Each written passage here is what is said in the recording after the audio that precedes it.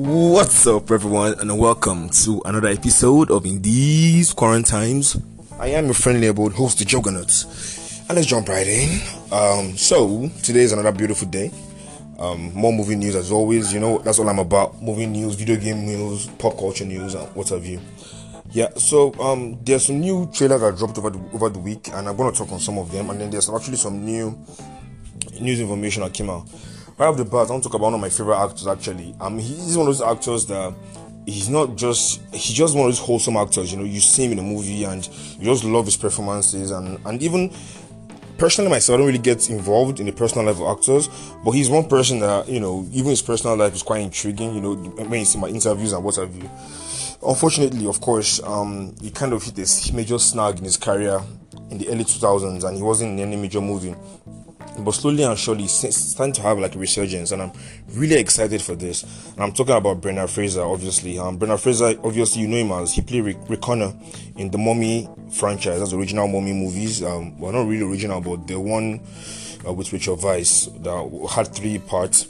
And it was also in George of the Jungle. He was George in George of the Jungle. And unfortunately, yeah, his career just kind of went down. And, you know, now we have kind of some information as to why that happened, which is kind of tragic because he was one of the people that spoke out against, you know, molestation and sexual harassment in Hollywood against, you know, male actors and what have you. And, you know, it's a very dicey situation to say those kind of things when you're speaking against powerful people in position of power, like in Hollywood. And he kind of got shut down, you know, he got blacklisted for a while. I believe he also went through a bitter divorce. And, you know, he went through a very depressing stage and all. And, you know, like I said, I always separate the artist from the art. But when the only time I really care about the artist is when whatever personal things happen to them affects their ability to produce or appear in movies. That's when it becomes worrisome. And it's really tragic to hear this story. But I'm actually glad to see him kind of making a comeback slowly. He appeared in No Sudden Moves, which I haven't seen yet, but I heard a lot of good things about that movie. Of course, he's playing Robot Man on Doom Patrol. Oh, he's so good in Doom Patrol. And Doom Patrol itself is obviously a phenomenal show. Such a weirdly delightful show. Really eccentric and crazy. But still very, you know, heartfelt in a very weird way. A lot of deep existential themes. But yeah, you know, he also was coming. He's going to appear in Martin Scorsese movie, Killer of the Flower Moon, alongside Leonardo DiCaprio, I believe. And that was, so like I almost get a kind of I don't know, renaissance, or will I say Frasier-naissance, or what have you? Kind of similar to what I had with Matthew McConaughey during his own Renaissance period, or McConaughey, as it's famously known. I really hope he gets back to that spotlight because Brendan Fraser is such a good actor. And yeah, a lot of people know him more for his role as in The Mummy or George of the Jungle, but this guy can play serious roles too. This guy can he can do serious dramatic roles as well, and he's actually pretty good.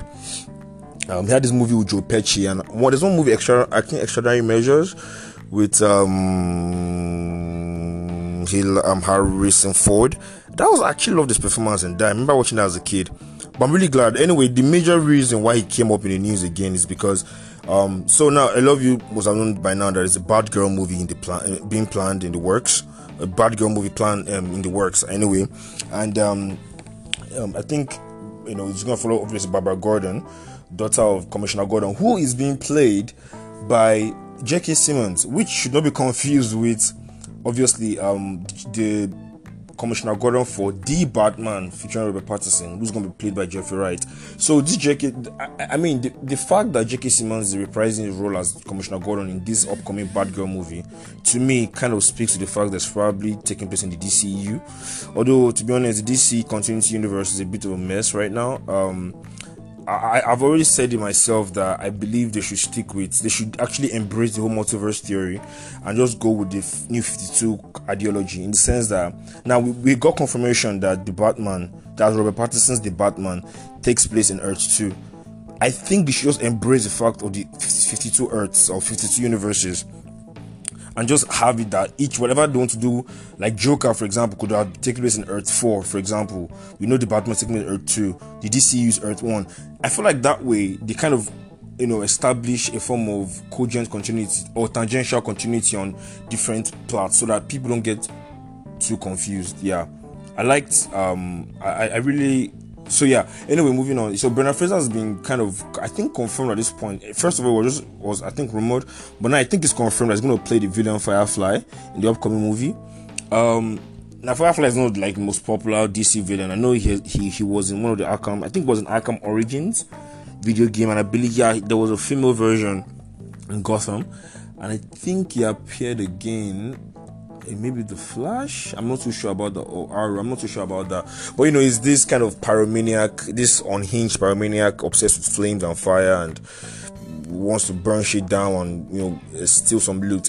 But I mean, of course, this is not about comic book source materials. You can always, some of them might feel a bit dated or reductive, but you can always give them a new spin, just like they did with Vulture in Homecoming, or with Mysterio in Far From Home.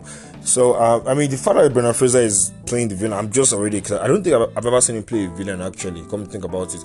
But I mean, I don't care. Like, I will watch anything that guy is in. I mean, hell, Monkey Bone, that a lot of people hated, although I haven't seen that movie as an adult, so it probably wouldn't age well. I remember loving the movie as a kid. It was such a stupid fun movie. But anything Brendan Fraser, sign me up. Hell's to the year.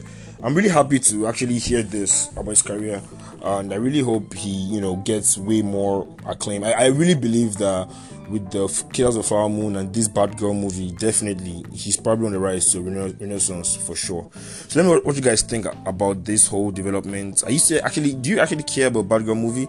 Personally, at this point in time, I don't. Of course, a trailer might come out and change my mind, but for now, nah, I don't think I wouldn't say I'm psyched for it. But I am excited for Brendan Fraser to be joining, obviously, because I love his work so far. Yeah. So moving on, a little bit of video game news, also still tangential to movie news.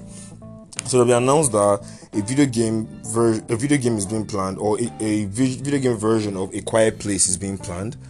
And to be honest, when I heard that news, I was like, wow, I was actually intrigued, because I could see it working perfectly. We actually have some games down already that kind of lend themselves to the kind of horror survival element of A Quiet Place. I mean, you have games like The Last of Us, games like the World War Z game, Left 4 Dead, and the likes. Actually, I can see this working for a kind of let's say a horror survival game akin to The Last of Us, but with a very unique noise mechanic. So where you have to make sure you create as little noise as possible, not to attract the alien creatures, and you have to be really, really meticulous about how you move, and then how you manage your resources. I could see it working, to be honest. I mean, a lot of horror games have risen that are really good. I mean, you still have Resident Evil Village, you have Days Gone, which I didn't really love, but I thought it had some interesting mechanics about it. It would most likely be first person, although I'm a third person. I'm a fan of third person narrative or third person view more, but I could definitely see this working. Seriously, I think The Quiet Place could lend itself to a lot of video game potential, and that would be cool, because it'd be good to see this universe expand more. I liked part 2 actually a lot more. I didn't like it as much as part 1, but I did like it a lot. I thought it was still a very solid and strong sequel. So what do you guys think about A Quiet Place video game? It's usually a lot of movie tying video games are usually done for cash grabs, but I feel like this might seem genuine. We've seen more movie tie-in video games being done better. I mean, Spider-Man 2018 is not a direct tie-in to the Spider-Man from the MCU, but of course, there was still that influence, and it still managed to stand out on its own, and I really enjoyed that game massively. So what do you guys think about a video game version of A Quiet Place? Let me know in the comment section below. Moving on. Okay, so I actually got I got around to seeing No Time to Die yesterday. I might give a review, I think, maybe tonight or tomorrow. Just a quick review. I know the movie's already out for a while, but just my own thoughts on the movie and what I loved and what I did not like about the movie. So anyway, I'm due to see Dune in IMAX this weekend. I'm so excited. I mean, of course, there'll be some early reactions. The thing about reviews and reactions is I try to pay attention to what the person's opinion is, and then try to understand where they're coming from. Like I said, if it's particular type of movie is not even your wheelhouse, you're not a fan of romantic movies, I feel like your opinion on romantic movies should be taken with a grain of salt. Because you don't even like the medium. So that doesn't mean that a romantic movie cannot really surprise you. Like me, The Big Sick is one of my favorite romantic movies of all time. Seriously, that movie surprised me. As a romantic comedy, I really loved it. So certain people I follow on YouTube, and certain people I interact with, whose I would say their movie taste kind of aligns with mine a lot. I've heard some of the review that takes on Dune, and I'm really excited to see it. And I'm a huge fan. I read the books a long time ago. I don't remember much, but I just love the high concept sci-fi themes. And I mean, right now I'm enjoying Foundation, which, by the way, if you haven't seen, please check it out. Foundation is really fantastic. It's very cerebral and philosophical, and it's really cool. Anyway, so a lot of people were apprehensive because everyone knows that this Dune was meant to be. It's going to be 2 movies, and Denis Villeneuve, the director, initially planned to shoot them back to back, like they did Lord of the Rings or with the Infinity War and Endgame, or with Harry Potter's final film. But unfortunately, Warner Brothers was apprehensive, which I mean I thought was not a smart move. But then again, I could kind of see why, compared to The Matrix 2 and 3 or Lord of the Rings, which are movies that had already had the first part that already garnered audiences, so they were confident in doing it back to. I mean, Infinity War and Endgame, having been shot back to back was a no-brainer. The MCU at this point was ginormous. People were excited about it. The Harry Potter final movie was split into 2 movies, which makes sense because they had a fan base. But Dune is like the first version or the first part. So I can understand the apprehension from Warner Brothers not to shoot it back to back, even though I think obviously it's actually more economical to shoot back to back if you think about it in the long run. But I could see why maybe they feared that the first one might not do so well, and it shows that they didn't have confidence in the IP, which I feel like from at least some of the early reviews is proving them wrong anyway. So a lot of people were bummed out to find out that since the first one came out now, then based on the typical like sequel logic in Hollywood, the next movie will probably come out in 3 to 4 years, which can be a very long time. But damn, was I surprised to find out that Dune Part 2 is coming out October 2023. Now, a lot of people still think that's far, but that is surprisingly short. I would not lie. Think about it. Most sequels that are not shot back to back do not come out in less than 3 years. If you think about it, even the MCU sequels, for crying out loud, Avengers 1 was 2012, right? And Avengers 2 was 2015. You have Black Panther 2018, Black Panther 2 2022, even though I know the COVID affected and what have you. It's really, look at John Wick as well. I think we're like 3 or maybe 2 or 3 years, or even 3 years apart. It's crazy, man. It's really crazy.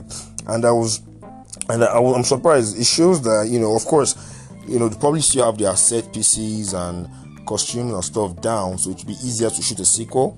And I'm really excited because let's say they do principal photography for like maybe 4 to 6 months, and then they do post-production for 1 year. That's really impressive. Seriously, 2 years for another sequel is really impressive, in my opinion. And I'm really excited to see Dune in IMAX this weekend. Let me know what you guys think. Actually, if you have seen Dune already, let me know what your thoughts are. Look, movies are subjective. Like I've heard people say they love it. It's one of the greatest sci-fi movies we've seen of all time. Some people absolutely hated it. They say that it's slow, it's sluggish, and it's incomplete. Although regarding the fact that it's incomplete, I haven't seen the movie yet, obviously, but from what I understand, this was touted as Dune Part 1. So it's gonna be incomplete. But anyway, that's besides the point. When I see the movie, my opinion on it is obviously gonna change. So moving on, I think it's probably the last topic I'll treat today. These other ones I'll treat tomorrow. So we finally get a full-length trailer for Cowboy Bebop, and I spoke initially on the Lost Sessions kind of promotional material they released that was very zany and whimsical and very creative, with the whole black border bar being used as weapons and what have you. And the first trailer actually comes, and I don't hate it, obviously. I like it. I don't love it per se, and just for one simple reason is the tone. The tone is a bit iffy, because now when I first saw the Lost Sessions one, I thought it was going to be more self-aware, sci-fi romp. But now it's feeling like, of course, that doesn't mean a sci-fi romp can have a dramatic side. Deadpool is so wacky and zany, but still has a lot of dramatic things. But it kind of got me a bit curious on what kind of theme they're going for exactly. Is it more self-aware and playful? Is it going to be heavy on that, or is it going to be still more dramatic, but yet far-reaching into other subgenres? So anyway, I'm just curious to see how this pans out. I'm still kind of excited to see this because I'm a huge fan of. This is the thing. I loved Cowboy Bebop as a kid because of the fact that it was a space western. Same reason why I love Firefly and Serenity. That particular mismatch, that particular genre, that amalgamation of genre always intrigues me, because they're taking two very far apart concepts, which is a Western, which is all the way back in the 1800s, and then sci-fi, which is obviously far reaching and far ahead, and then brand them together, because you get this interesting mix of analog and digital concepts in it, and I really love that. Firefly is one of my favorite sci-fi TV shows of all time, and I really like that. Even there was this game I played, to Rebel Galaxy, which kind of was also a sci-fi Western, and I fell absolutely in love with it. So I still love that. The fact that's what I love the most about Cowboy Bebop, and I'm looking forward to it for sure. And hopefully it delivers. Like I said, I really don't care about. I mean, the animation, the anime is out on Netflix. I don't intend to watch it again. I watched it a long time ago, but I don't intend to watch it again. I just want to go in and watch this and judge it based on his own merits. I don't care how accurate. I mean, so far they're pretty accurate, though. I mean, John Cho's character as Spike Spiegel, is comic accurate. I mean, or anime accurate with the outfit he wears, with the blue and yellow outfit. So let's just say I go, even Faye Valentine, Jet Black are all accurate, but I just want a good story, and that's all I could really hope for. So that'll be all for today. I still have some other trailers coming up to talk about Wheel of Time, Lightyear, and what have you, but I want to space them out so I can have time to really delve into them, and I don't feel like I'm rushing it. It seems like the 15 minutes, 20 minutes mark is okay so far, and some feedback I've been getting, I've confirmed that. So I'll try to keep it this concise, and yeah. So I really hope you guys enjoyed today's episode. Let me know what you guys think about some of the topics I covered today, and as always, guys, stay safe and stay tuned.